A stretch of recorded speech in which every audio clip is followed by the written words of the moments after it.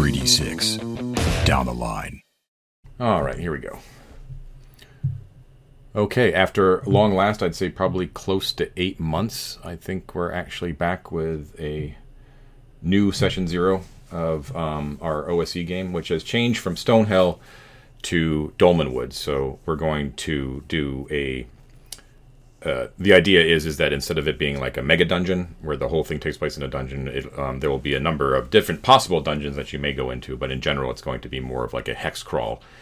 So we'll be exploring this sort of mystical British folklore-based forest mini-campaign that was made by Gavin Norman, the same person who wrote and compiled Old School Essentials, which is the system that we're using. So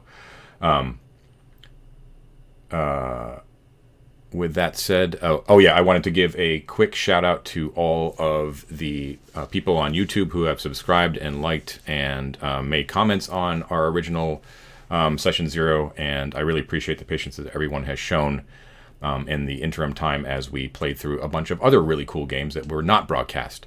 But my turn has come up again, so here we are again. So thanks again to everyone for hanging in there, and we are all back, so let's get to it. So, as I told you guys before, we need to make new characters, but that doesn't necessarily mean that if you really like that character that you made back in April, it might be possible for you to recreate them. But that said, like the general concept, but you know, they're probably going to have all sorts of different ability scores. But if you really like the concept of like the Mage Ted or something like that, depending on what you roll, it's very possible that you could play that again. It just might be slightly different, but we do have a bunch of really interesting new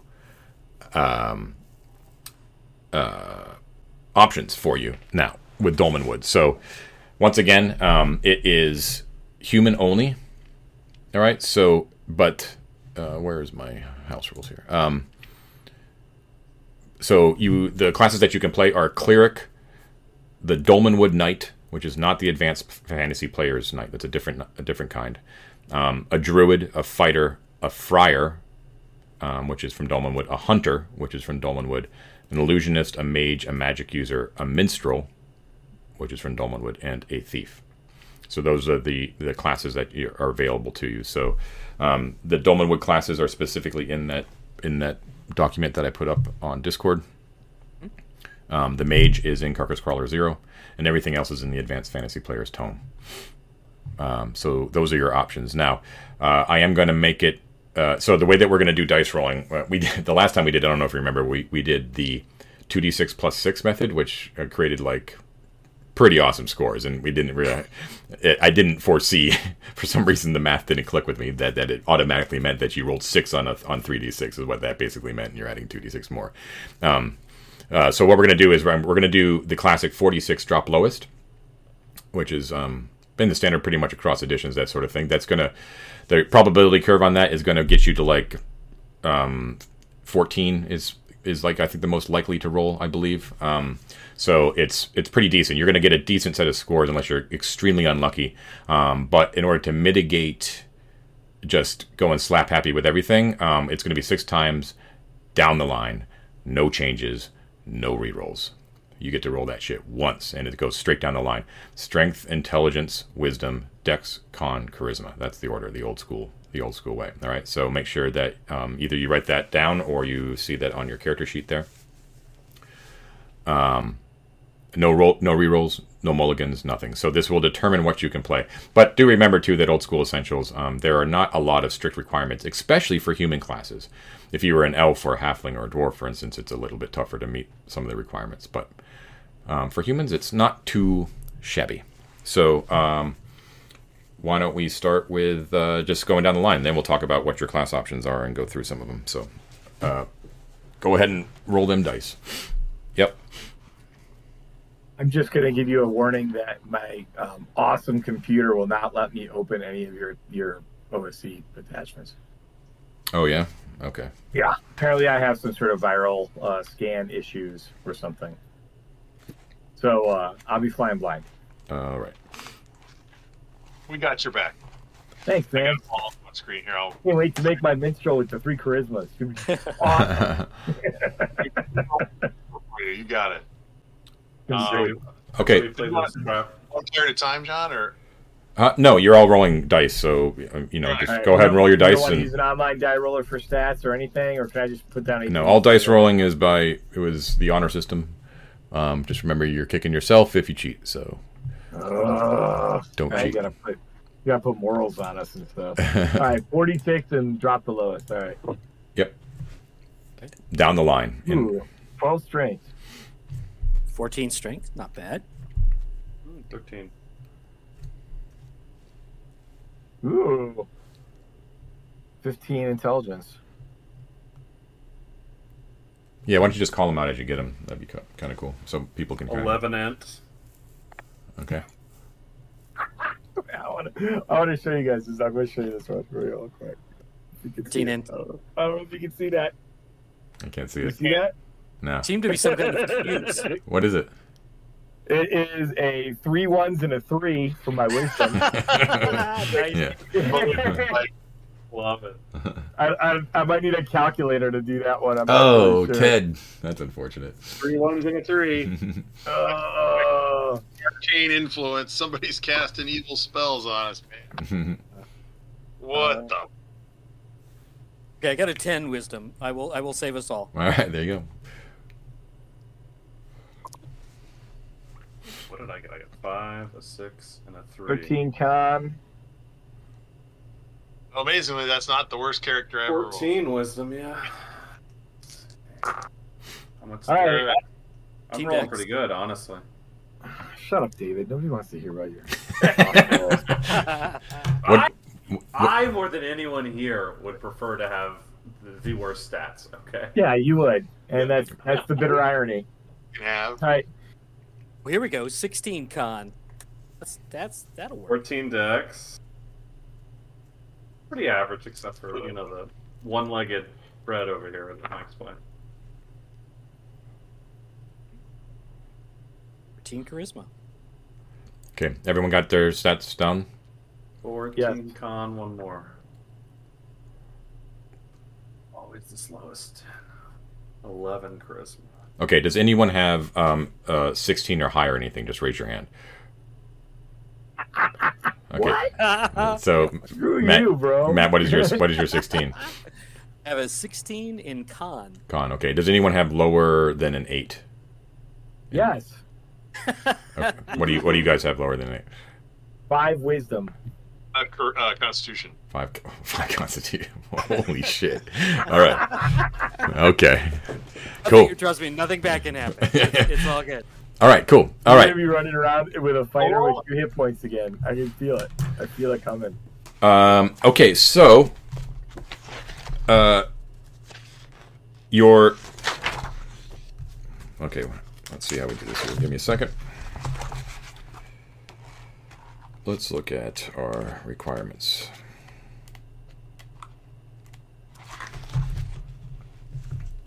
And then we've got the player's tome here.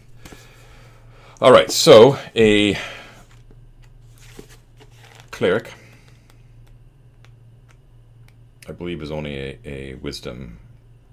No, okay. So let's just run down the line what the requirements are, so you know what you're able to do. Cleric, there is no requirement, none. You can have as low wisdom as you want, doesn't matter. Dolmenwood Knight requires a con 9 and a wisdom. I mean, a con 9 or a dexterity 9. A druid, no requirements. Fighter, no requirements.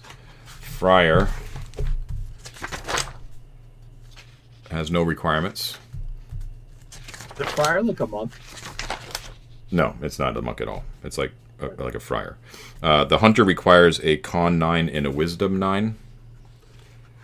The illusionist requires a dex 9. Interesting. The magic user, I believe, is no requirements. The minstrel requires an intelligence of 9. And I think the thief is no requirements either. No requirements. And then the mage Going through all my books here. Oh. None. Yeah. None. Now, all of these things have prime requisites, but the prime requisites, all they do is give you either a 5% or 10% bonus based upon what your score is in those. So you don't really... and what do you have to have over in your prereq before you get the bonus? I believe it's 13 to 15, I believe, is how that works. 13 to 15 gets you a 5% bonus, and 16 and higher gets you the 10% bonus. Yeah. Okay. I probably will end up playing the Magic User then, guys, just so you know. I have a pretty decent in score. What was your head? 15. Oh, nice. I will, with a 14 dex, I will probably either do a hunter or... Bless you. Guess I could do a thief as well. Oh, I don't seem to have the stats for an illusionist. Where's that at? You gotta have a dex of 9. No, I meant the character description. The Advanced Fantasy Player's Tome. Yeah, it's in the PHP. 62. Page 62. I don't think there is. It's a Dex 9 minimum. I must have the wrong tome then. Did you hear me? I'm sorry? What? Did you say, John? Can you guys not hear me? No, Yeah, we can hear you. Someone asked me a question. David was, I think. I did not. I answered your question, Ted. My question? You paid... Yeah, I think I must have the wrong PDF here. I have the OSE Players Rules Tome, and that's the wrong one? In the resources, the Advanced Fantasy Player's Tome. Okay. So is there a class where con is your prime? See one. It sounded like the Dolmenwood Knight had a con requirement. That's a requirement. That's different. Requirement, and I'm looking at Knight. That could be fun. Has anyone decided what they're going to play? Magic User. Magic User. Okay. I'll be a hunter. Why not? We're in the woods. Let's do it. I never play. You have the requirements? I do. Okay. It's basically a reskinned ranger, right? I don't know, actually. Hold on. It's like a ranger, but it's I think cooler. It's nice. It's got some more interesting stuff going on. I never play rangers, so we're gonna do it, y'all. So it's on page 42 of the Dolmenwood Player's Book. Yep, you got it.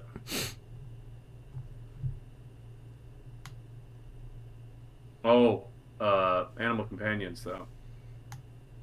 Do you not want to? Am I wrong in assuming that you disliked animal companions? I do in any edition that's not old school D&D. Fair enough. Any edition where they're like got some sort of fucking stat block and powers and like that kind of bullshit. Like, no, thank you. So, John, I can't access your Dolmenwood thing, but I found the OSE book on Necrotic Gnome. Is there any substantial changes to the Magic User for that? No, the Magic User. You have the rules for the Magic User? From the Necrotic Gnome website. Oh, from the SRD? Yeah, that's Drive Through RPG. That's the one. Yeah. Okay, cool. Yeah. If you want to play something that's more flavorful or something like that, don't not play it just because you can't pop it up on your screen right now. Yeah, I can screen cap and send it to you via the Discord. Cool. I'll sort out my viral thing later.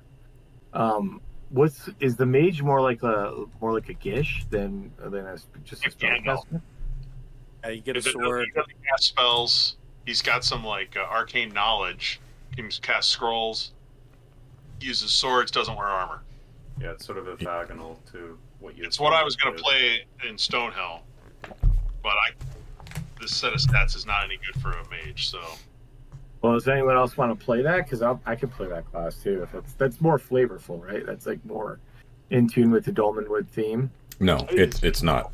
It has nothing to do. It has nothing to do with Dolmenwood. It's just a different way of playing a Magic User, in that you don't get to ever choose your spells. You just have a set number of abilities, just like a thief does, and you have percent chances to do those things. Gotcha. But that's it, right? It's It's like a magic user greatest hits sort of thing. I'm going to stick with the regular old vanilla magic user. Okay. Has anyone else chosen their class? Yeah, I'll be a Dolmenwood Knight. Great. And Ted? Oh, sorry. Any idea, Ted? Stumped. Okay, take your time. I gotta say, a 5 Constitution makes it hard. Sounds like you need to be a cleric so you can pray for survival.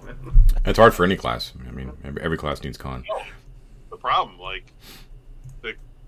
I'm not trying to complain, but like the ability scores that I have best suited to characters with low hit points already, and a 5 con is not going to help that. Thief, you want to slink around and avoid people? Yeah, I'm kind of thinking Thief is probably not a bad option, to be honest.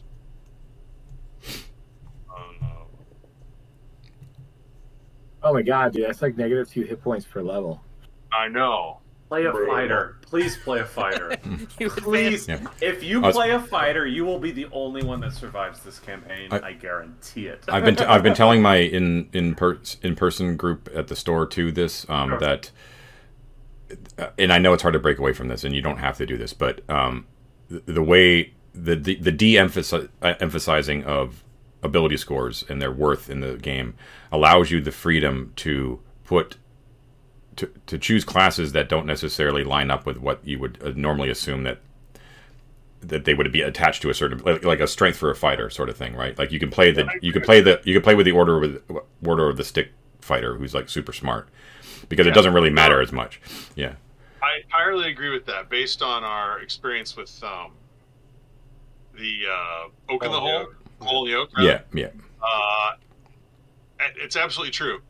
I would counter that losing 2 hit points per level is the exception to that. Yeah, it's hard, but don't at first level though. There's a minimum that you're going to have, so even your penalty won't. Oh, that's true. Your penalty won't affect you on first level.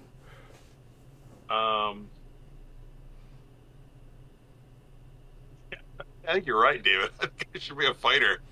I think you should be a fighter. Have fun with it.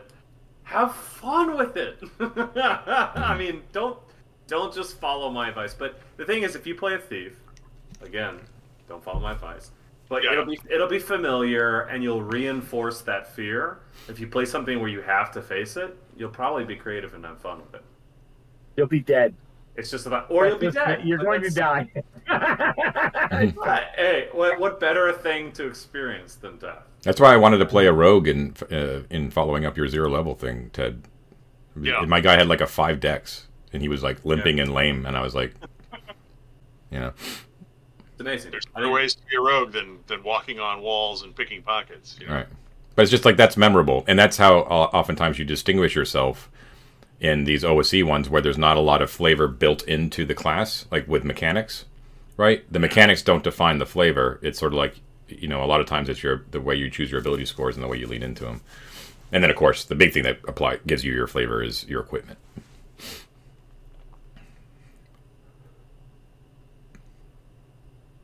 So, everybody else? Yeah, everyone's picked. Matt, We're Knight. Noble Knight, yes. I went with the hunter. Which is a sort of a ranger kind of thing, right? Yeah. And Mike, you're what? Magic user, man. Because I'm going to look cute on the end of a spear. Adorable.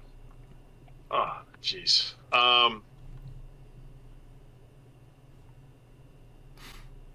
John. Mm-hmm. Advice. Second language for my very clever knight. Priest? Woman? Half? Probably not Sylvan, right? Knights are kind of anti. A Dolmenwood Knight is against the fairy. Not necessarily, no. It might be something that you would have a reason to know. That I made. There's a bunch of different languages. I made those 4 as your choices because I could reasonably see anybody in Dolmenwood knowing those languages for any reason. Okay. So you don't have to. You could pick them at random, and it would be totally viable. If you want an explanation of what each one of those is, I can totally give it to you. But there are some languages that are in the book that I just made not available. And then you can also see the additional 2 liturgic and crooked script, if you have the relevant backgrounds. What are so like a one-liner of the like Sylvan? I can get that. That's like the fairy language. Mm-hmm. Caprice, Domin, and Gaff. So Caprice and Gaff are both Goatish languages.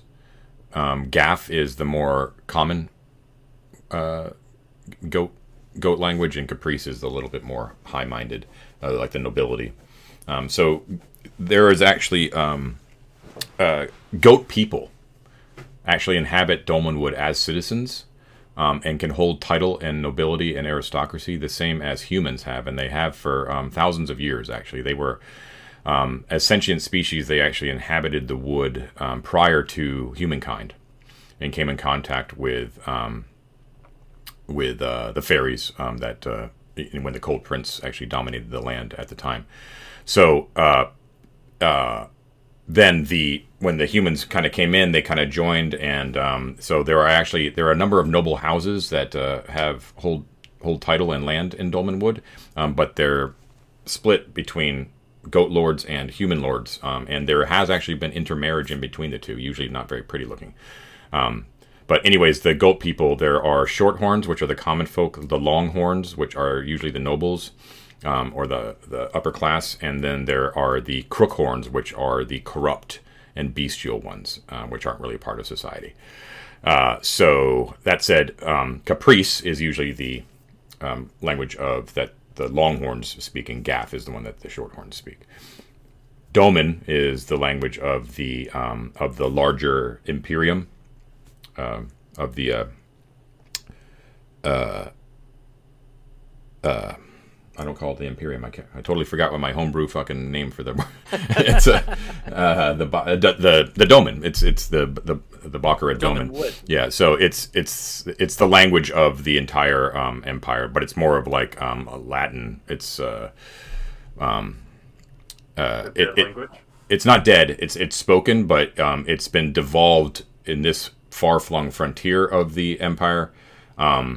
Into what is known as Woldish, which is the common, which is what you guys all get Woldish to start with. But that's a far debased version of Domin. Okay, so yeah, like Latin. Yeah. I like the idea of speaking Caprice and talking to fancy goat people. There you go. You know what Domin is like? It's like a heavy, thick, rural Sicilian accent versus like northern Italian accent. You know what I mean? It's like it's so vastly different. It's almost a different language, but you know, you might be able to understand it if you were from northern Italy. You know, that's what Woldish is like versus Domin. Hey Ted, I'm gonna stop backseating you, I promise. But when John was talking, I made the realization that none of us are interfacing with the Peleatic Church, which is a very interesting element of Zonebrew. Yeah. I would consider changing over to a cleric to do so if you aren't interested in a cleric, though I think you could roll a cleric as well. Something to think about. I just remember it being very cool. So if any of us wanted to have a character that actually relates to that feature, it might be pretty cool. I do remember reading about it. It was pretty awesome. And you have the mind for it, which is why I think you would do a good job at it. But again, it's up to you. If you're undecided. All right, so John, what should I be writing down now for my character? I didn't pick languages. I know I get my native language plus one additional one. Because of your intelligence? Yeah. Yeah, so you get Woldish. Okay. And then you can choose one of those four to be your other one.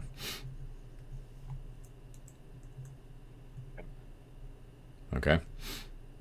All right, so let's see. Hold on a second. Oh, I see. Okay. With an 11 intelligence, I don't get a bonus language, right? No.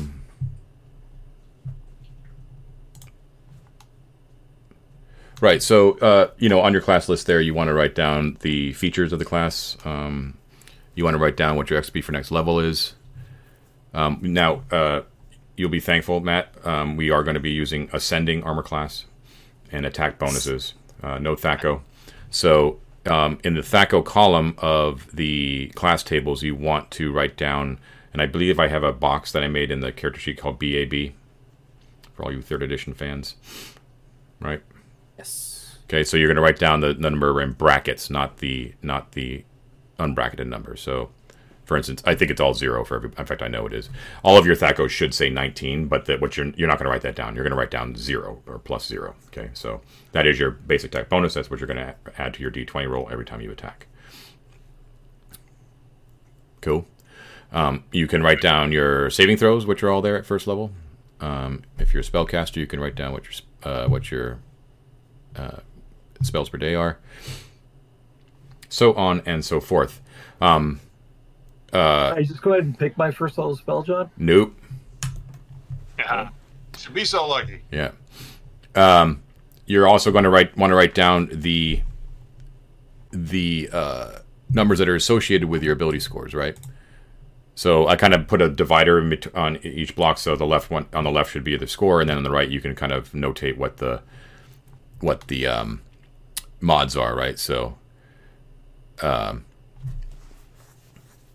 on the right-hand side, too, there is a bunch of boxes for exploration, so it'll give you, like, what your open stuck doors is, so you can write that in from your strength. Your wisdom modifier, if you've got a high wisdom, will give you plus to your magic saves, which is directly underneath all your saving throws. Your dex will be... you do not have to write down the initiative. We're not using an individual initiative, so that doesn't matter at all. So you're just going to write down... it's just a flat modifier. This is to both your AC and to your missile attacks. It's the same regardless. So if you have a high dex, you might get one of those. And then Charisma, the god stat of OSE. You're going to want to write down your NPC reaction modifier, the maximum number of retainers you can have, and the loyalty that those retainers have, which is basically like their morale. All right, so you can write all that stuff down. So, for starting hit points, house rule, we did this back in April as well. You're going to start with a minimum hit point total equal to the average starting hit point rounded up of the hit point roll of whatever you're doing. So that's basically a 3, a 4, or a 5 based upon whether you're a D4, a D6, or a D8 hit die. So everyone can roll, and if you get higher than that average, then you get that. But you cannot go lower than that average. So for Ted, for your con 5, and you, well, we haven't picked what you are yet, but whatever it is, you can't get below 3, 4, or 5. Okay? All right, so if everyone wants to roll their hit points. Dice are 1d4, though. Right, okay, so your minimum is 3.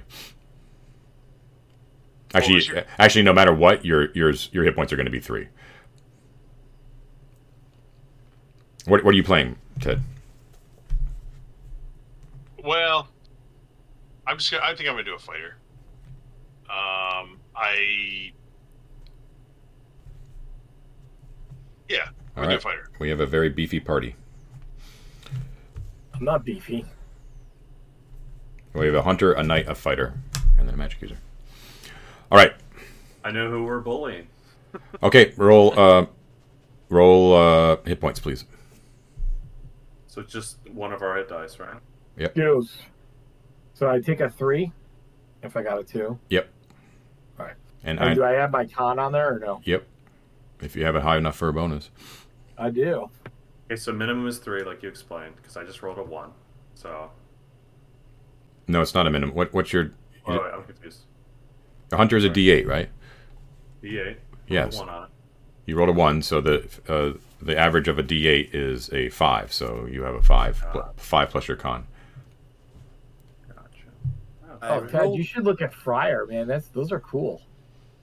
Friars are very cool versus clerics. Here's the deal in OSE: clerics cannot cast spells at first level. They are literally like fighters. They're like frontline people, but they have yet to prove themselves to their god, and so they have not been granted the ability to cast divine magic. Friars, however, their faith is so strong that at first level they can cast spells. So they actually have a higher spell progression than clerics, but obviously they are weaker in a fight, in a toe-to-toe fight. Yeah, but they also get a bonus for their AC, like built-in bonus to their AC, and they get culinary implements. A friar can employ a frying pan, cured sausage, or even a hand crank. They're also a hand crank is an improvised weapon. They're also much better. I don't know why you would not do that. That would be amazing. They're also much better at forging. And I should note that we're going to be doing some heavy procedural stuff as far as like hex crawling and stuff like that. And so those kind of things that might look a little bit boring on the surface. The Hunter is another one that has a lot of that kind of stuff. Will come into play. That's why I grabbed the Hunter, figuring that much. The Friar looked really interesting to me too. Look at the whole package and what they might do in an exploration-based game, not a combat-based game. Yep. Sounds like you're going to be a Friar, Mike. Oh, dude, I don't have the wisdom for it. Was that your 5? Was the wisdom? Yeah, my wisdom is a 5. Anyways, probably huh? Does everyone understand the hit point roll? Did everyone do that? Yeah. Everyone's got it. Yeah. Okay. All right. In subsequent levels, what you roll is what you get. All right. But this. If I roll a 1 and I subtract 2 from it, do I get nothing? No, you always get 1. You always get minimum 1. Yeah. Okay. All right. So I'm going to quickly go through. Sorry, John. If you guys really want someone to be, more on the church side of things, I don't want to play a cleric, but I'll happily play a friar. Ted, play whatever you want, whatever you're feeling. Live a long and glorious life. Fighter. Fine. We're done. Okay. All right. I'm going to briefly go through the huge change that you guys all remember this from last time, but I just want to put it out there for the audience as well, because this shakes up the entire system, basically, at least for combat, is that your hit die determines your weapon damage. So there is no more variable weapon damage like in every other edition of Dungeons & Dragons, right, where a two-handed sword does a D10, a longsword does a D8. No. If you have a D8, which is our knight, our fighter, and our hunter, that is the damage die that you do in combat with any weapon. Hell yeah. Okay? It doesn't matter what it is. And if you are a magic user, you use a D4 because that is your hit die. So if you're hitting with a staff or you're hitting with a dagger or a dart, whatever, it's a D4 for damage. Now, the upside to that for the magic user is that I have lifted the restrictions for weapon use for almost all the classes, which means that your magic user can carry around a sword and can wield it. It's just that when he hits with the sword, it's a D4. It's not a D8. Okay, so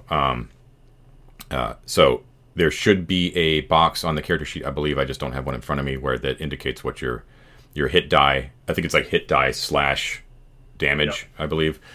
So you're going to put D8 or D4 depending on who you are. And the way that we're differentiating, so why would you choose a two-handed sword versus a longsword sort of thing, right? Well, it's because of weapon traits. So the traits that we went through back in April have been refined by me. They've been reduced a lot. I had a long think about it, and what I think I'm going to end up doing is that in combat there will be a lot of special cases where I'll make judgment calls at the time, the rulings versus rules sort of OSR thing, instead of like codifying it in a trait. So things like if you're in a 5-foot wide corridor, I'm probably going to on the spot give you like a -2 penalty if you're swinging your two-handed sword around, sort of thing. But I'm not going to codify that and saying it's like you must have 10 feet of space around you or something like that, right? Mm-hmm. The trait list is been taken off the house rules document.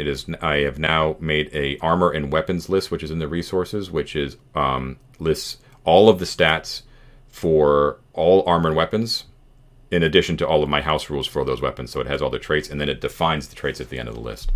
And I believe I've got a thing that I can probably share with everybody. There we go.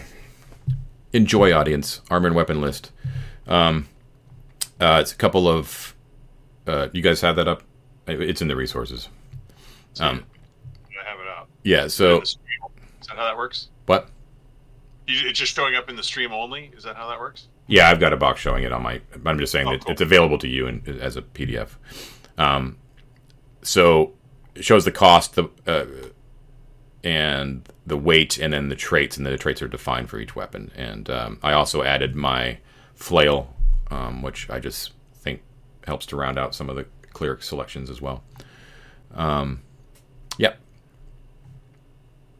So the traits are pretty much what you kind of expect. The only one that's like brand new is deadly. This is where you get advantage on damage dice, right? A lot of weapons are deadly. Most of them are two-handed weapons. So when you do hit with it, you get to roll damage dice twice and take the higher roll.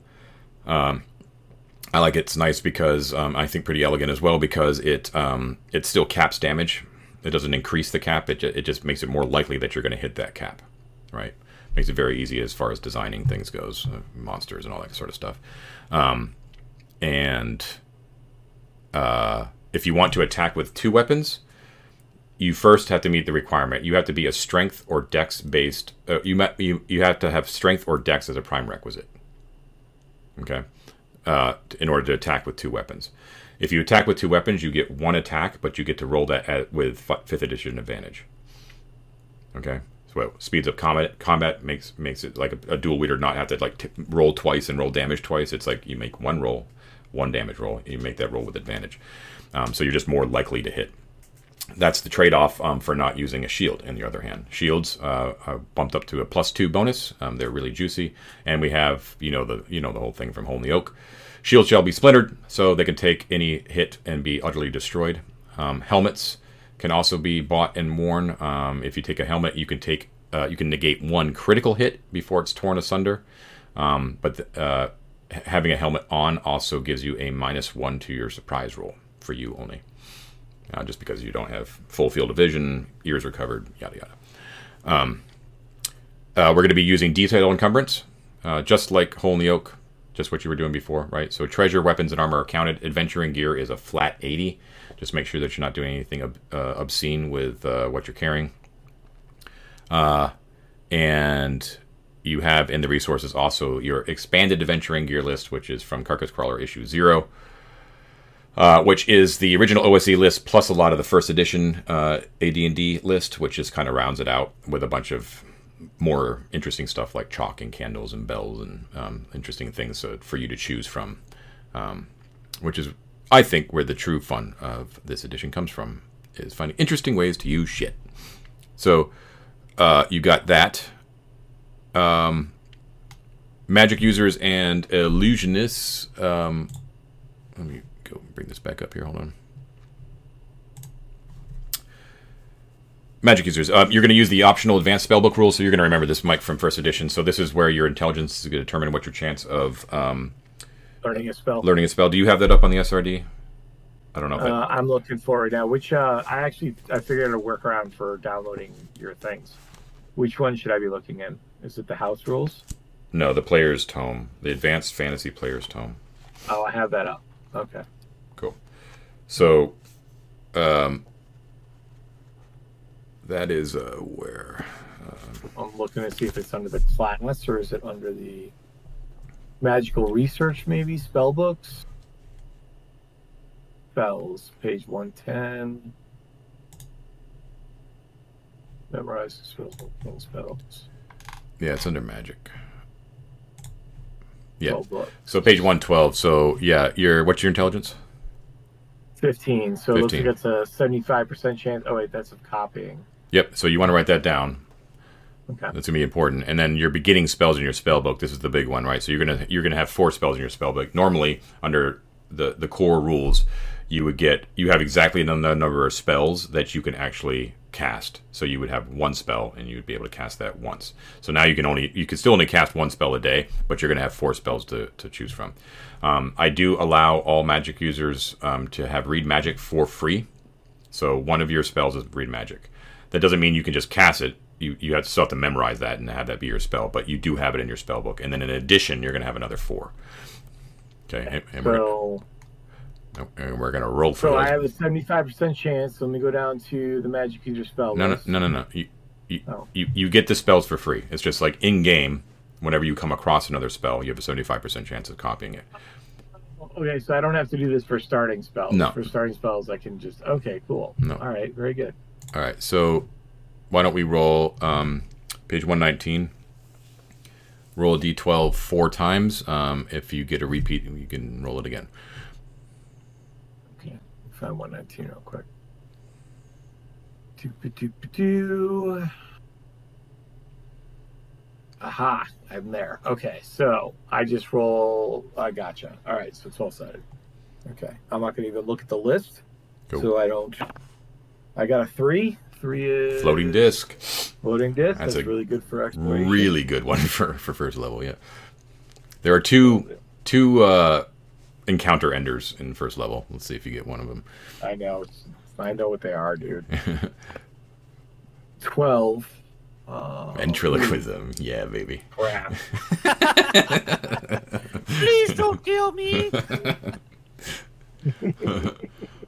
File that under things I will never actually memorize for the day. Please attack the others. 5. I got lights. Light, sweet. Light's a good one in this edition. Light is a good one.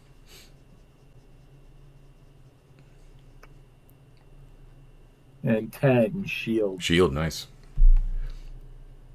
Oh, wait, but I actually only get to roll 3 times, right? No, you get 4. You're 4, and then you get your 5th is read plus magic. read magic. Yep. Okay, got it. Cool. Yeah, man. I mean, it's no sleep spell, but sure. It's no sleep spell. Okay. So, right, and thieves, although no one is playing a thief, are going to be using D6 thief skills, which are from Carcass Crawl issue number 1. At the time we recorded the last one, someone was going to be a thief. I think it was Mike. And we had done this whole 2d6 Dice and Logos house rule thing that we were going to be implementing, and Carcass Crawler issue number 1 had not yet been released. Well, lo and behold, it does in the interim time, and it's actually a much more elegant and easy to grasp system than Dyson's. So it's really cool. When you have the time, you can look it up. It's basically very similar to the Lamentations of the Flame Princess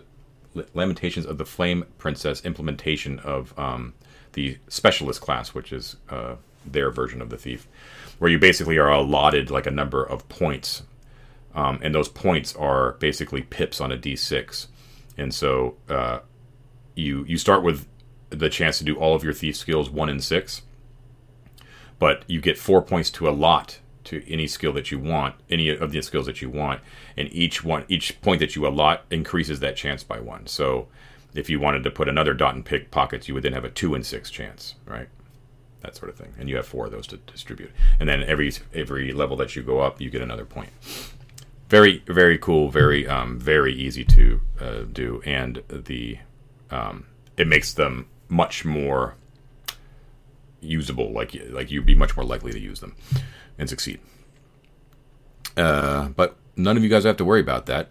So I look forward to you guys stumbling into traps. When we drop to 0 hit points, Ted has experienced this firsthand in the other game. We used the Death and Dismemberment table by one Arnold Kemp, the guy who wrote Lair of the Lamb, which some of you guys experienced the other week. So Death and Dismemberment, basically, it's all sorts of nasty Warhammer sort of awfulness can happen to you. Instead of dying, losing limbs, being burned so badly that you can't wear armor, things like of that nature. And then if you do take a fatal wound, it's similar a little bit to 5th edition in that you have like a number of rounds that you have to make saves before you die, and then you need help from your friends in order to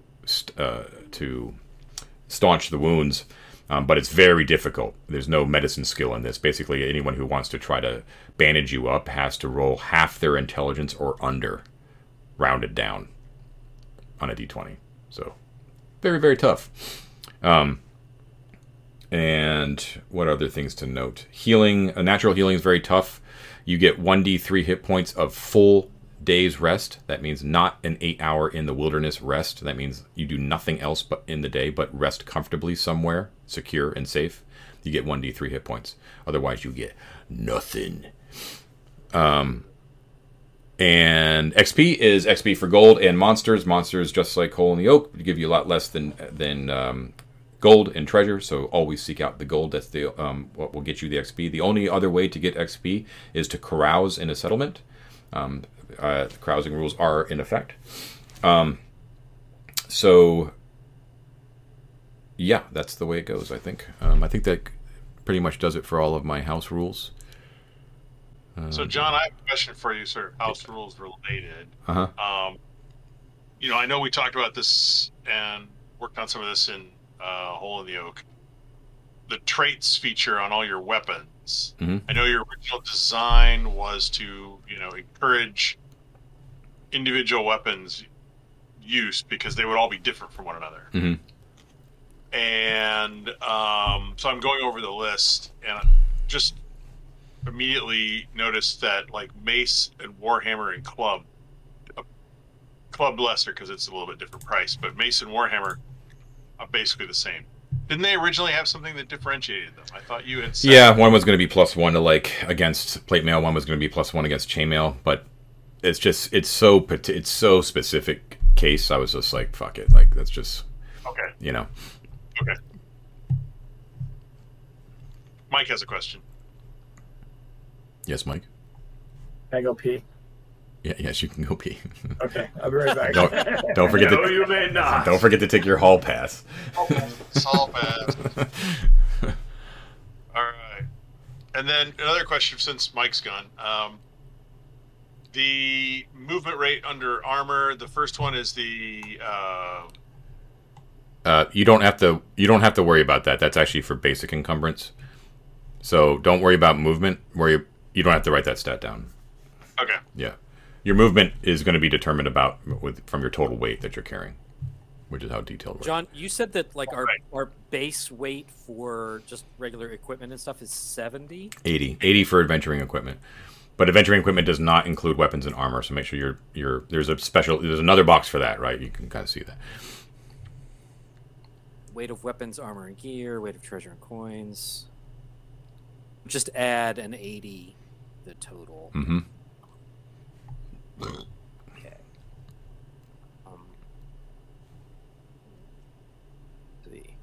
See how much a horse costs.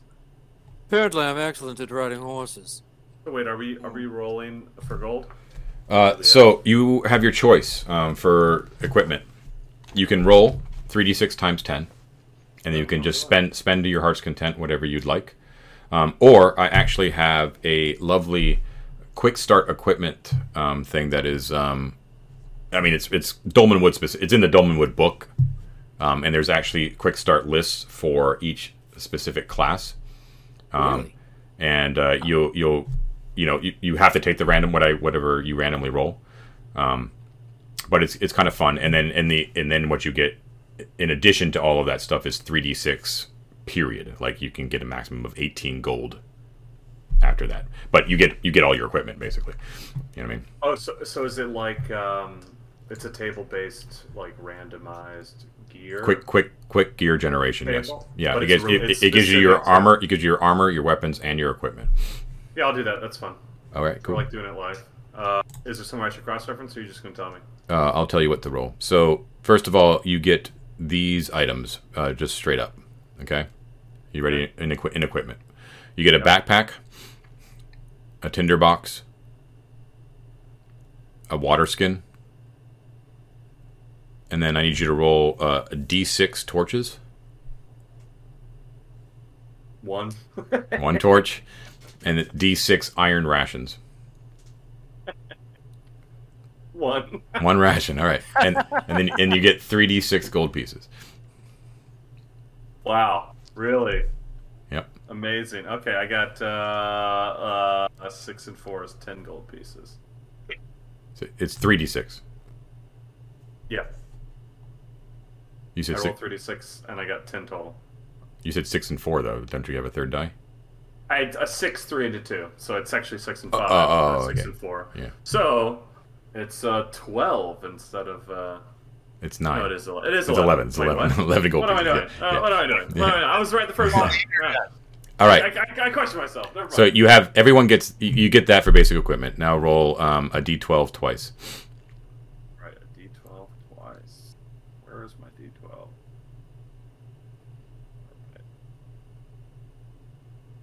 All right, I got a 6 and a 2. All right, you have 10 sticks of chalk, a lantern, and 3 flasks of oil. Cool. All right, you're a hunter. I need you to roll me a d6 once. This is your armor. Sorry.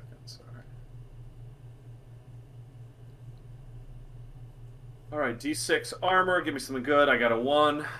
1, you have leather. And then roll me a d6 twice for 2 weapons that you start with. All right. I'm really rolling a lot of 1s tonight, so it's a good sign, right? D6 twice for 2 weapons. That is a 6 and a 3. All right, you have a sword and a longbow and 20 arrows. Nice. Cool. That's good. A longbow has requirements, though. Just be aware. What are those? I think you're okay. I think it's just you need strength as a prime requisite to even use it. It's specialized. It's specialized, which means 13 strength. Yeah. So. I'm basically making it like part of the flavor thing too. Like longbow, I'm trying to be a little bit more realistic about it. Like those were volleying sort of weapons, right? Like you were not in like a scrum, like fucking shooting with a longbow. You know what I mean? It just it didn't fucking happen. You know what I mean? Yeah, so just be aware. All right. And then I think that's it. You said I had leather armor, right? Yeah, leather. Yeah, and that's what you have. What's So then you have your 11 GP to spend. Does anyone else want to roll on the tables for their equipment, or would you rather just have the money? I'll do tables. All right, cool. Fun. It's leather plus 1. We're doing ascending AC, right? That's correct. Yep. So that would give me an AC of 13, I think. It's right there in the. So AC is 12, and then you add your dex. Okay. Dex applies no matter what armor you're wearing, so you don't even have to think about it. Got it. So I have an AC of 13. All right, so I've got my backpack, tinderbox, water skin. I'm going to roll for torches. right on. Have 5 torches. Oh thank you. damn! All right, so You dirt. loaded, and Roll for rations. Roll for ration. Yep. I have 3 iron ration. Okay, 3d6 gold pieces.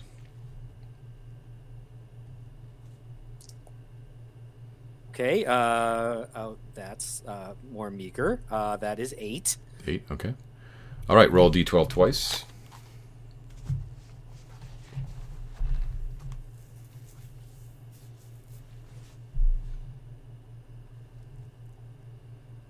That is a 6.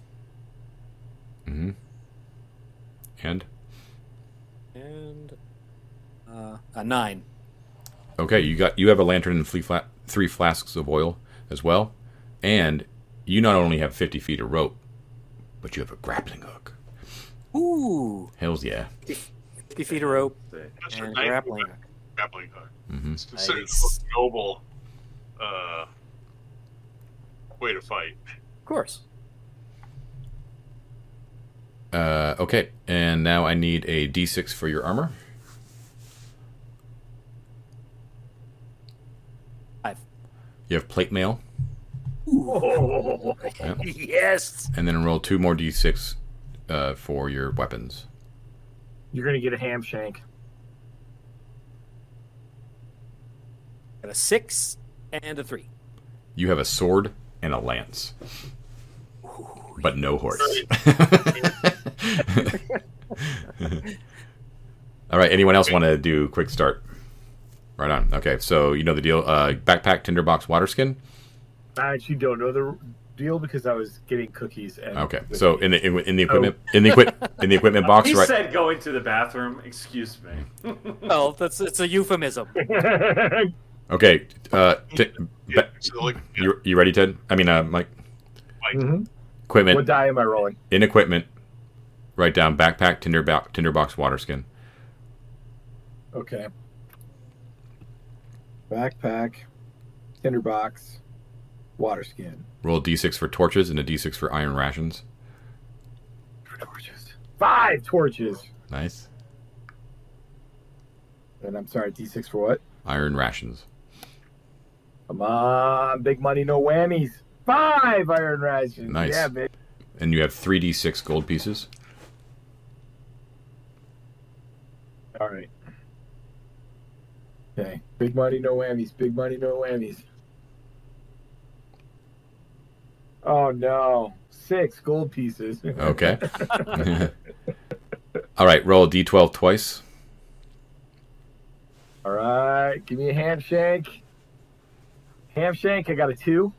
You have 10 sticks of chalk. That's it. And one more roll. 8. You have 50 feet of rope, but no grappling hook. Don't I get a weapon? You do, yep. Roll a d4. One staff of the Magi. Got 3. You have a staff. Yay! Staff of the Magi. Nope. Ted, do you want to roll or you want to use your own money? I did the purchasing thing. Okay. Yeah. All right. Is that everybody? Ted. What? Real Weak weak, sauce. real weak, Ted. Real Weak weak, sauce, Ted. real weak. All right. So be aware that Matt, one of your restrictions as a knight though is that you can only use melee weapons, right? Understand that This is true. it is ignoble and very common. It is a disdainful thing to you disdain the use of missile weapons, right? Yeah, I look down at all of them. That's right. So the sausage still counts as melee. Yes, it does. Prior sausage. Yeah. John, can I trade my water skin in for a wine skin? Yeah, it's the same thing. Just whatever you fill it with. Yeah, but one, I won't feel the evisceration by skeletons quite so much. Okay, so let's roll for your trinkets. Ooh. Okay, everyone roll me a D100 and tell me what you get. I don't have a D100. I have 2D10. You know how this works. 98 98. plasma rifle. All right. As you get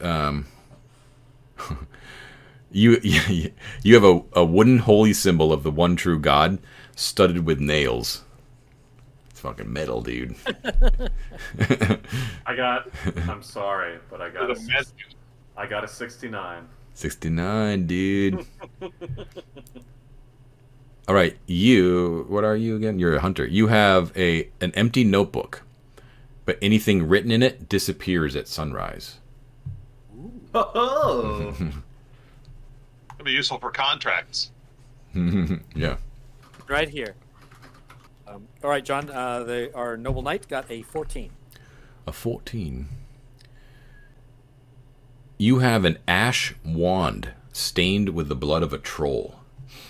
That I cannot use. It's not blood, that's bogeys, dude. I saw that movie.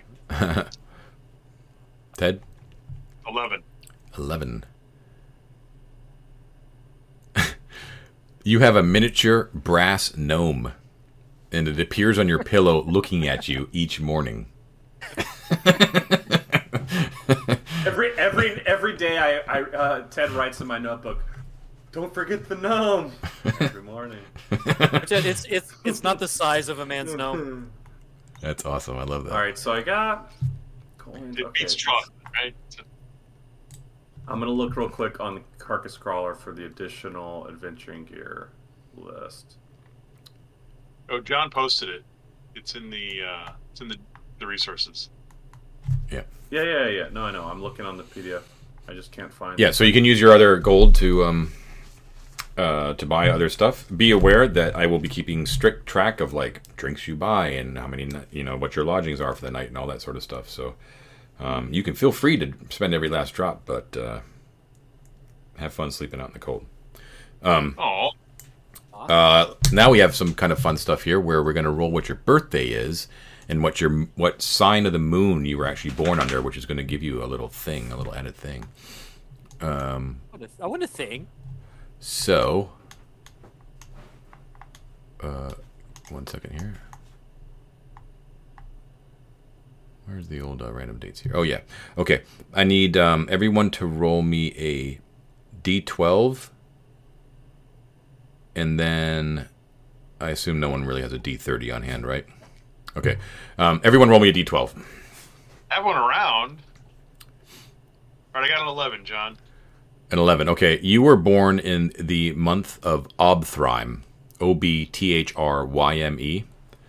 That's basically November. Wait, can you spell that again? Because that's not what I thought you were going to say. Obthryme.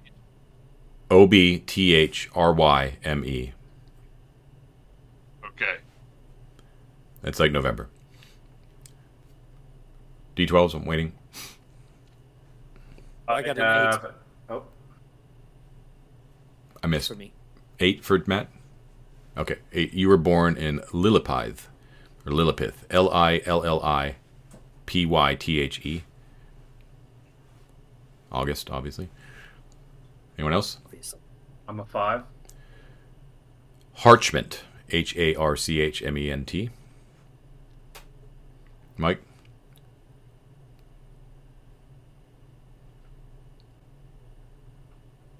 You're muted. You're muted, Mike. You're muted, Mike.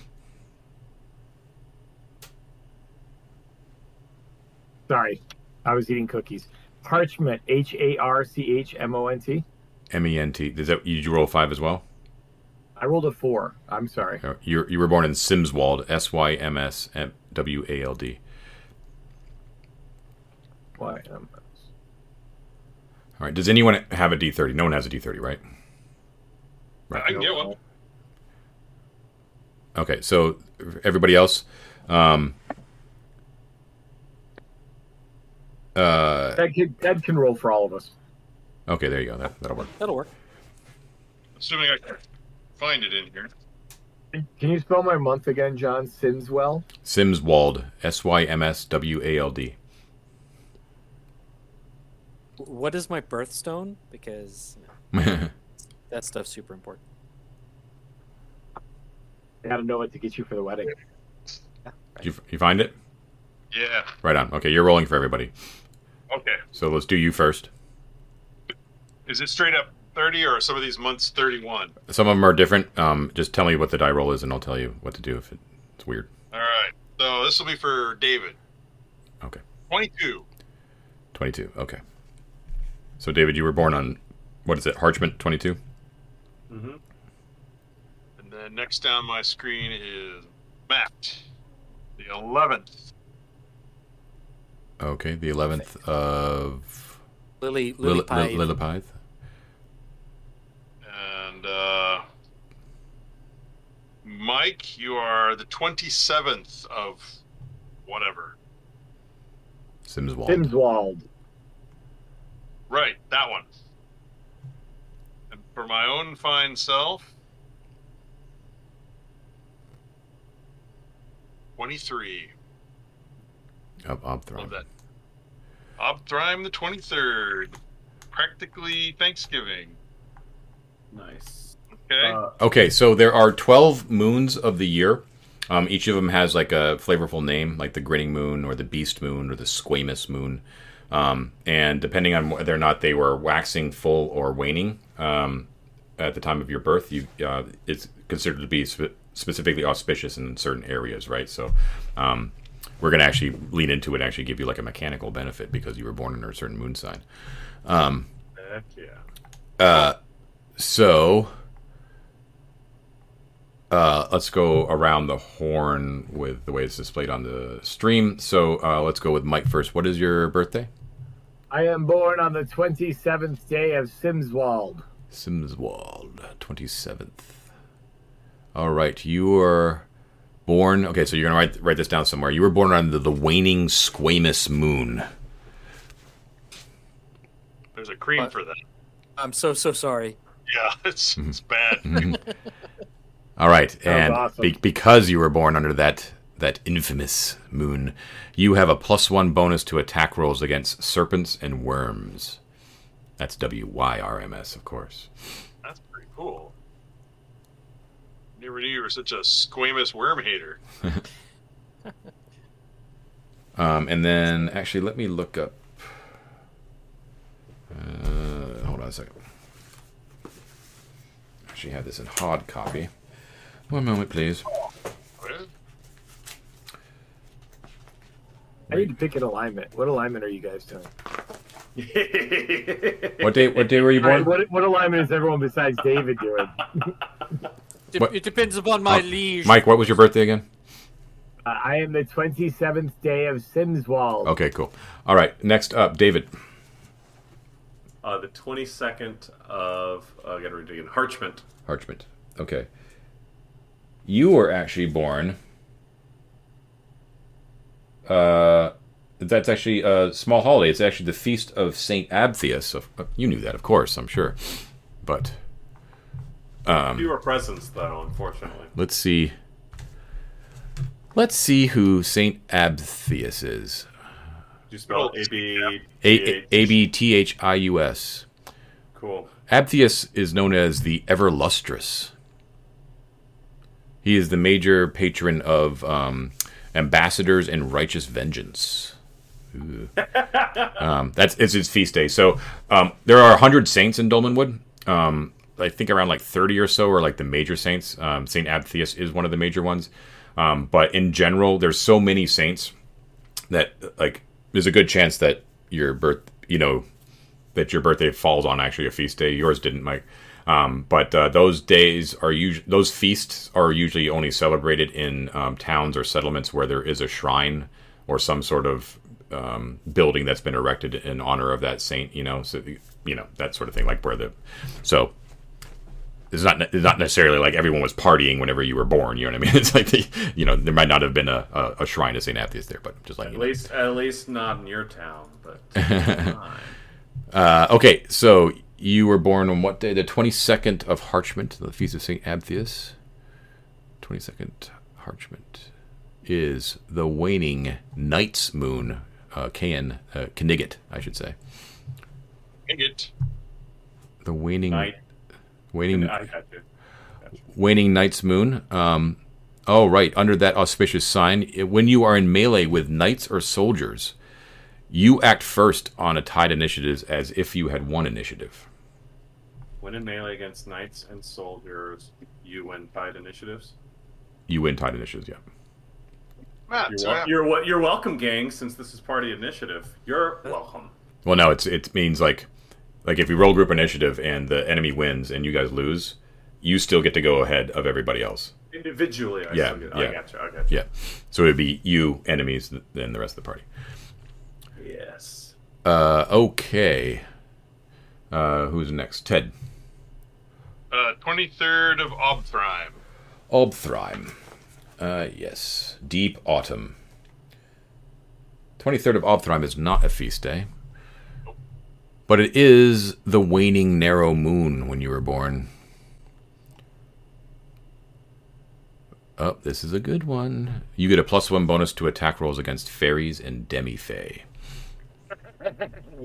Watch out, Tinkerbell. Here I come. And Matt, what was your birthday? My birthday is the 11th of Lillipithe. Lillipithe is high summer. Not a feast day. 11th of Lillipithe is a waxing moon. The only waxing moon in the party. It's the waxing witch's moon. Is when you were born. And when you receive healing magic, the number of hit points you gain increases by 1. Ooh. Has to be healing magic. That's handy. Not just healing. If only someone in our party had healing magic.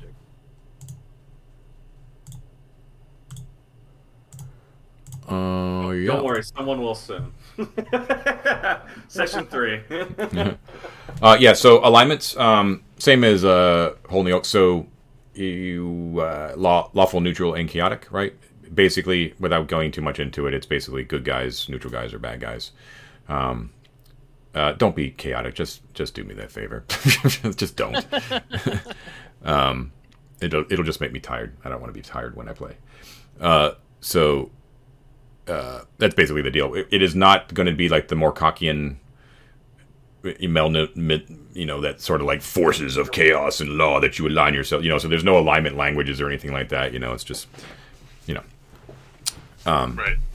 It's just some men just want to watch the world burn. That's right. Yep.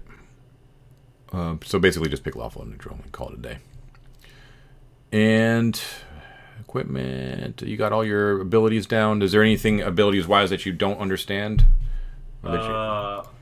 Yes. What is the non-thief exploration values?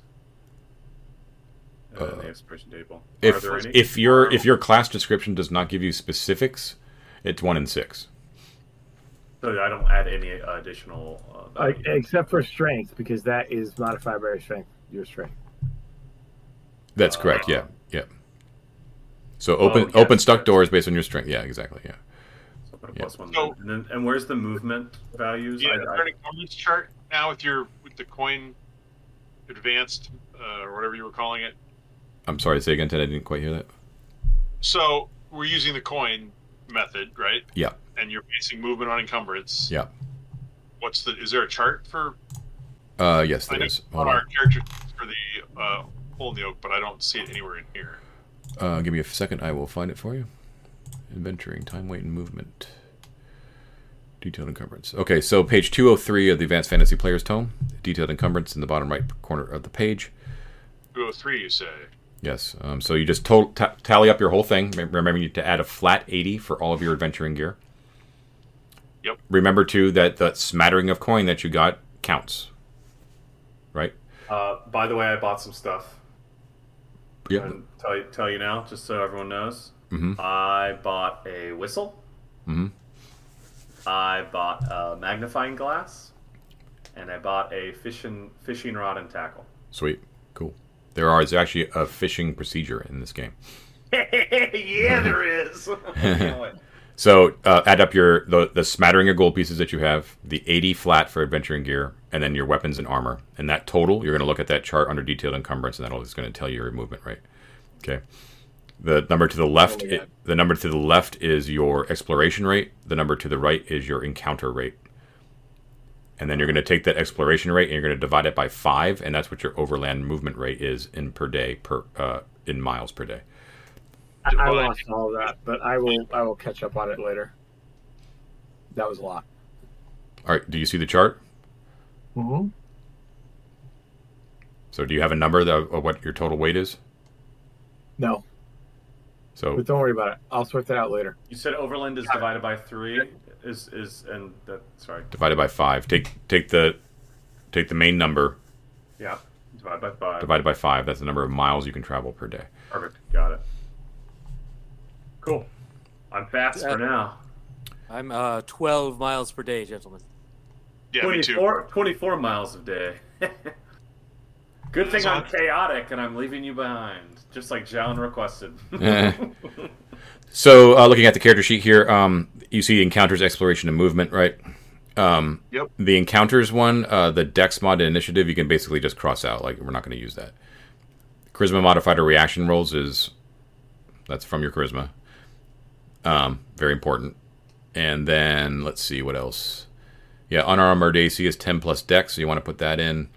And then melee and missile modifiers, you're going to pull from strength and Dex. Those are for combat attacks. Just remember that this is actually similar to 5th edition. Your Dex does, or maybe it does affect it in 5th. I can't remember now. Anyways, Dex only applies to attacks, not to damage for missile attacks. Strength, however, applies to both. What's the base attack bonus again, John? That's under the THACO column in your class table, but you're not going to write down the THACO number. You're going to write down the number in brackets. It's 0 for everybody at first level, so just put a 0 in there. Right. And got your XPs, right? You got all that stuff put down? Okay. All good. XP should be 0, right? I've got 2250. Yeah, Ted's got the lowest with the fighter at 2,000. So. Oh, the next level XPs, you mean? Yeah. No one took Friar or Thief and Cleric. Those are all like the speedy classes. Right. You're making me wish I took a friar every minute. They're pretty sweet. Hunters are dope, though. Okay, I think that's it for character generation, except for names, obviously. I have also some lovely Dolmenwood flavor name generators that are race and sometimes class specific, if you want. I have mine already. Is it basically medieval England kind of names, like? Yeah, they're like English folklore sort of based names. They're cool. Like the ones I have are actually really kind of cool. Could I just go with Elfric? Yeah, you can do whatever you want. As a knight, I would pick one of the lower houses of Dolmenwood, correct? You would, yes. You have to determine like which house you're actually aligned with. So you could choose one of the lower houses, the noble houses, or you could choose to be a knight of the Duke himself. Who he all the other houses are vassals of the Duke of Brackenwold. We are going to be starting in the town of Prigwort, which is in the almost the dead center of the forest, and that is actually under the rule of Lady Harrowmore, who rules from Harrowmore Castle to the north of Prigwort. So Prigwort is basically like a self-governing city. It's actually run by an elevated council of brewers, and they basically do their own thing. But technically, you know how these towns are. They're sort of like they're under control of the noble, but the noble doesn't really give a shit as long as she's getting her cut, right? Anyways, the Lady Harrowmore would be, if you want to be from Prigwort, which you don't have to be, you would be in service to House Harrowmore. But there are a bunch of other noble houses that you could be in service to. Yeah, I'm looking at the ones listed on the knight page. I'm assuming that the little that are in brackets is the alignment of each lord. That is correct. Yeah, that's correct. Yeah. But that doesn't. So, Ramius, Malbleet, and it's one of the M's. I can't remember if it's Merkin or Mulbrecht, but one of those three are goat houses. Okay. But you could be like I said, like it's all mixed up. So you can be be loyal to one of the goat houses, and you do not have to be the same alignment as your lord. Well, I love the idea of being of House Merkin, which is funny. I think it makes sense to be a follower of Lady Harrowmore. Lovely. I like the little bee on the shield. You want Harrowmore? Okay, cool. Or whatever that is. Yeah, so... Fleur-de-lis. Yeah, Lady Harrowmore, she is... Let's see. She is a famed intellect, an expert on matters historical. Cool-headed, but not cold-hearted. Recently, she's taken a more direct involvement in the affairs of Prigwort, bolstering the town guard against the growing presence of Crookhorn ruffians in the area. Crookhorns are the corrupted, bestial goat people. So would I be, in terms of like last names, like would he be of Harrowmore, or his last name be anything? He's from that house. Is he? I guess I start as a squire at this level. Yeah, you're basically like a squire, so you wouldn't even actually be able to call yourself a sir yet. You would probably have a knight who's mentoring you. But in general, the idea is that if you're an adventuring knight, that you're basically like a hedge knight, really. But you are bound to House Harrowmore though, so. So you would probably have like your own last name as well if you wanted to. Cool. Which I'm more than willing to provide if you like. Let's see. I would not mind rolling for last names. You want to roll for a last name? It's like one thing you don't get to choose. Sure. Why don't you have Ted roll you a d30? Okay. Be a good one, Ted. This is your last name, Matt? It's my last name. 11. Dregger. Dregger. You don't have to take it. You can, Actually, okay. I was going to say, if you don't want it, I'll take it, because that's kind of the last name I was thinking of anyway, because I'm thinking my guy is probably from Dreg. So, you're going to roll something else? You can have Dregger, and I'll be something else. Okay. All right. This is for Matt. For real. The other one was for me. Okay. Matt. 25. It's got to be a good one. Oh. Swinney. Swinney. Swinny? Yep. Winney. I also have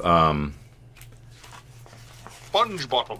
I have Well, you're funny you should say that, Ted. I have fighter nicknames and titles, and I have magic user monikers as well, like, Abernathy the blank, that sort of thing. You can roll one for me. My guy's name is Snell Mudclump. So hold on. Snell Mudclump? Mudclump. right. Would it be fair to say that I already have my companion, or is that something that I have to No, you have to find your companion. Yeah, you have to find it in play. Gotcha. So, John, I had gone for Elfric Birth Thistle, but if you want to roll me What's the last name again? Birth Thistle, Birthistle. Birth Thistle. Okay. And Elfric is Aelfric. Okay. If you Does, want it, to does, roll it, does me anyone a, else? Yeah, I will. Yeah. Does anyone else? Elfric the Yeah, idiot or whatever. I will. Yeah. Does anyone else have a name? Yeah. My name is Snell. Snell Mudclump. Yep. Nell Mudclump. Mudclump. Got it. Okay. Matt. I'm the brave Halifax Swinney. Halifax Swinney. Good name. Strong name. Ted. I'm a mighty squire. I'll be Argus Dregger. Argus. AR Doesn't sound trustworthy. Dregger. Okay. Argus Dregger. Ted. But I would love to roll a nickname if you want. Sure. Go ahead. All right. So 16. 16. The Bear. That told ironically, no doubt. And roll another D30 for Mike. Okay. 1. 1. You are Elfric Birthistle of sights yet unseen. I'll be right back, John. All right. Cool. First, it hasn't been anywhere yet. Sounds wizardy. Okay. Cool. All right. Right. I'm excited. Yeah. This is awesome. Yep. Give me a second here. Let's see if I can figure out a way to share this puppy. A turn is like 10 minutes, right? A turn is 10 minutes. That's correct. Yeah. So I can do like my floating disc for like an hour, guys. So it's like we're heading back to town. Let's throw everything on the floating disc and go, right? Yeah. I purchased some large sacks, by the way. Oh, that's a good idea. So I'm imagining that Argus, the bear,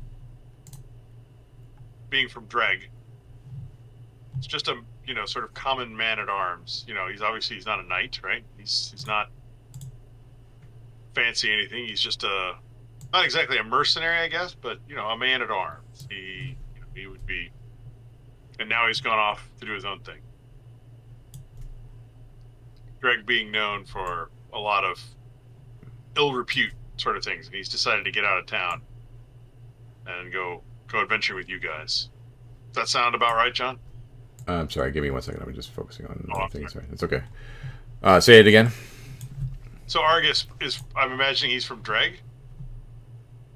Just a basic man at arms, a guy who had some weapons and armor, and he worked. He's not. I don't see him as a mercenary so much, but he worked for somebody in town.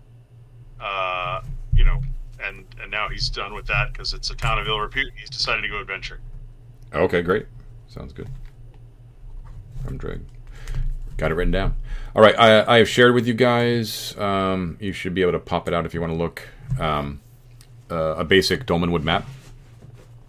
In the resources, or no, in the chat, in Discord chat, in the video. I've shared the screen.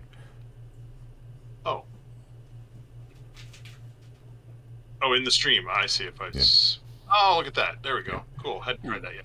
So this is not necessarily accurate, but this has basically the major features that an average citizen would know. Okay, so basically, is what it is. It's like a hex map that has some features exposed, but don't assume that everything on here is accurate or anywhere near filled in.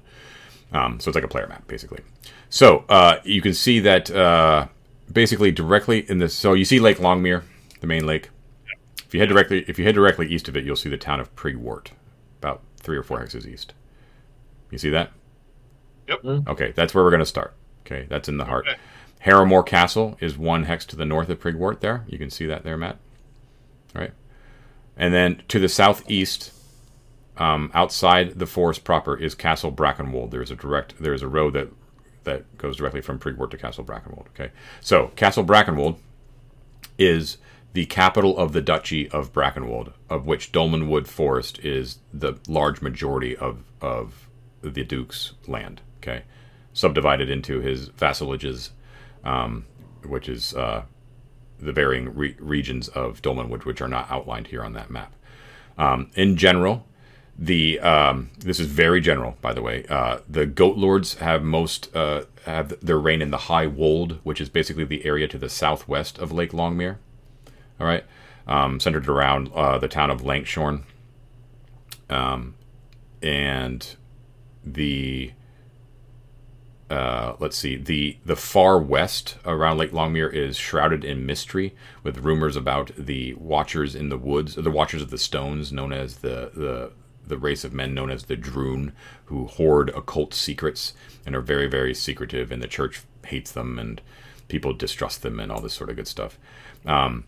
Directly to the west of Prigwort is the old abbey ruins of St. Clude, and St. Clude is actually the patron saint of Dolmenwood itself, because he is the only one of the saints that was actually martyred within the bounds of the woods itself, supposedly at this very spot which the abbey was raised upon, but now it lies in ruins.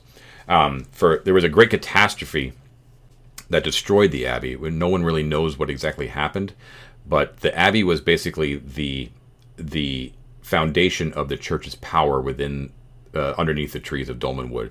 And after the abbey was destroyed, the church never recovered its power. So in the olden days, there were shrines on all the roads and hidden deep within the forest, and the presence of the one true God and the saints was very, very strong. But ever since the abbey was destroyed, the church's power has basically pulled back. So the church's power now is rooted in Castle Brackenwold, which is the seat of the bishop. There is a beautiful cathedral there. And now all the old shrines are sort of lost and been taken over by the forest and that sort of thing. Now there are still plenty of church dwellings in the towns and in settlements and stuff like that.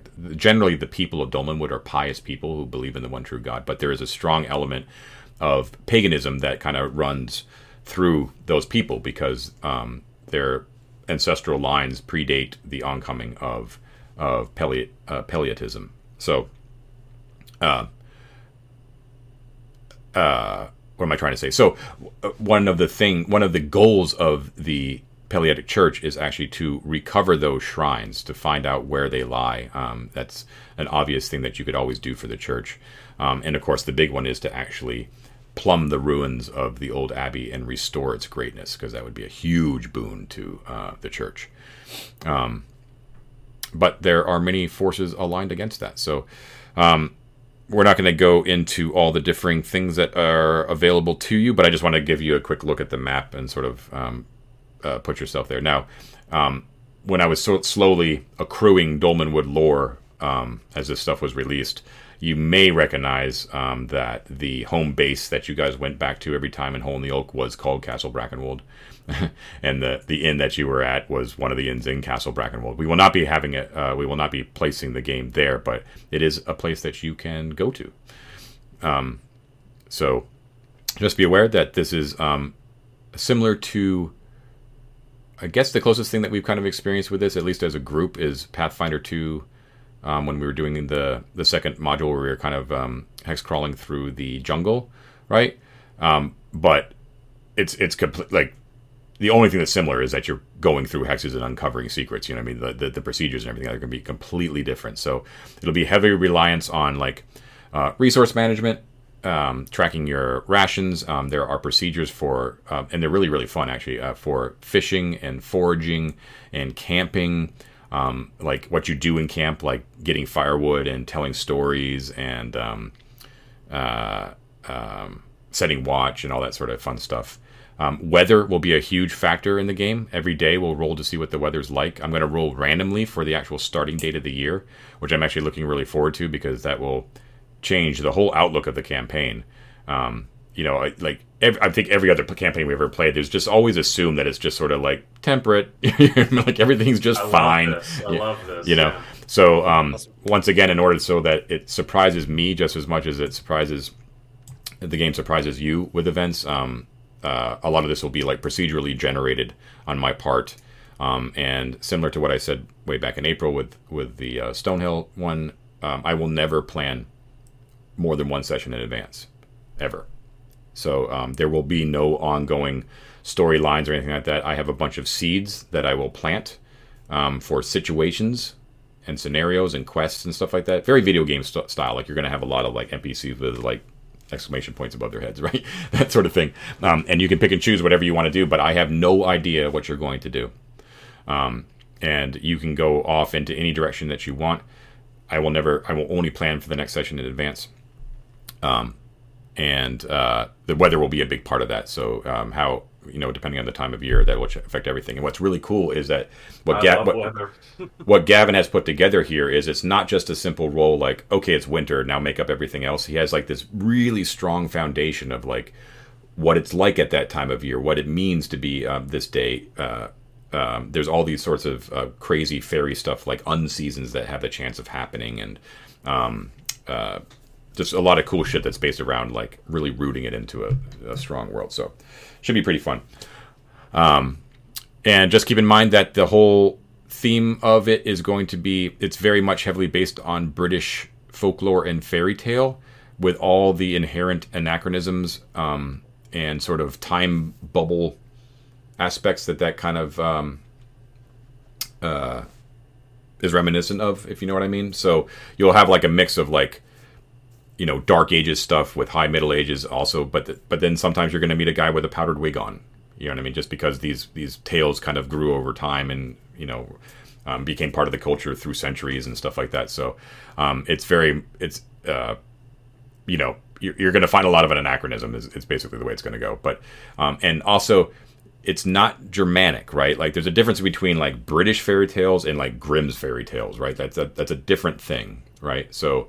And I think a lot of them sometimes are conflated, but this is very specifically British, right? And it's also not like Celtic really either, you know, but except for the stuff that that melange that is the English people stole from certain cultures, like that, you know what I mean? So there is the notion of like she and stuff like that, obviously, and the fairy houses and fairyland and all that kind of stuff. But it's a heavily the arcane nature and finicky, what's the word I'm looking for? That's an F word for fairy. Fae? No, it's like finicky. Fickle, thank you. Yeah, the fickle nature of the Fae is very much a huge theme in the campaign. and that there's always sort of like this other place that's sort of just to the side. But it's much. I find it much more flavorful than the 5e Feywild, which this is. I don't know. It's just it tickles me a little bit more than the default setting for D&D. So yeah, that's the plan. So we'll start in Pregnant Orc next time with those characters, which I love. We got Elfric, Snell, Halifax, and Argus. Magic user, hunter, knight, and fighter. Cool. Awesome. All right. Sound good? Sounds good, man. I'm excited. Cool. All right. So Awesome. don't hang up yet. Just let me close out this stream. So everybody, I'm hoping to continue this on for as long as we can make it manage. So hopefully this will be the first in a long series of videos. And thank you all for watching. And I hope this is the start of something cool. So we'll see you next time.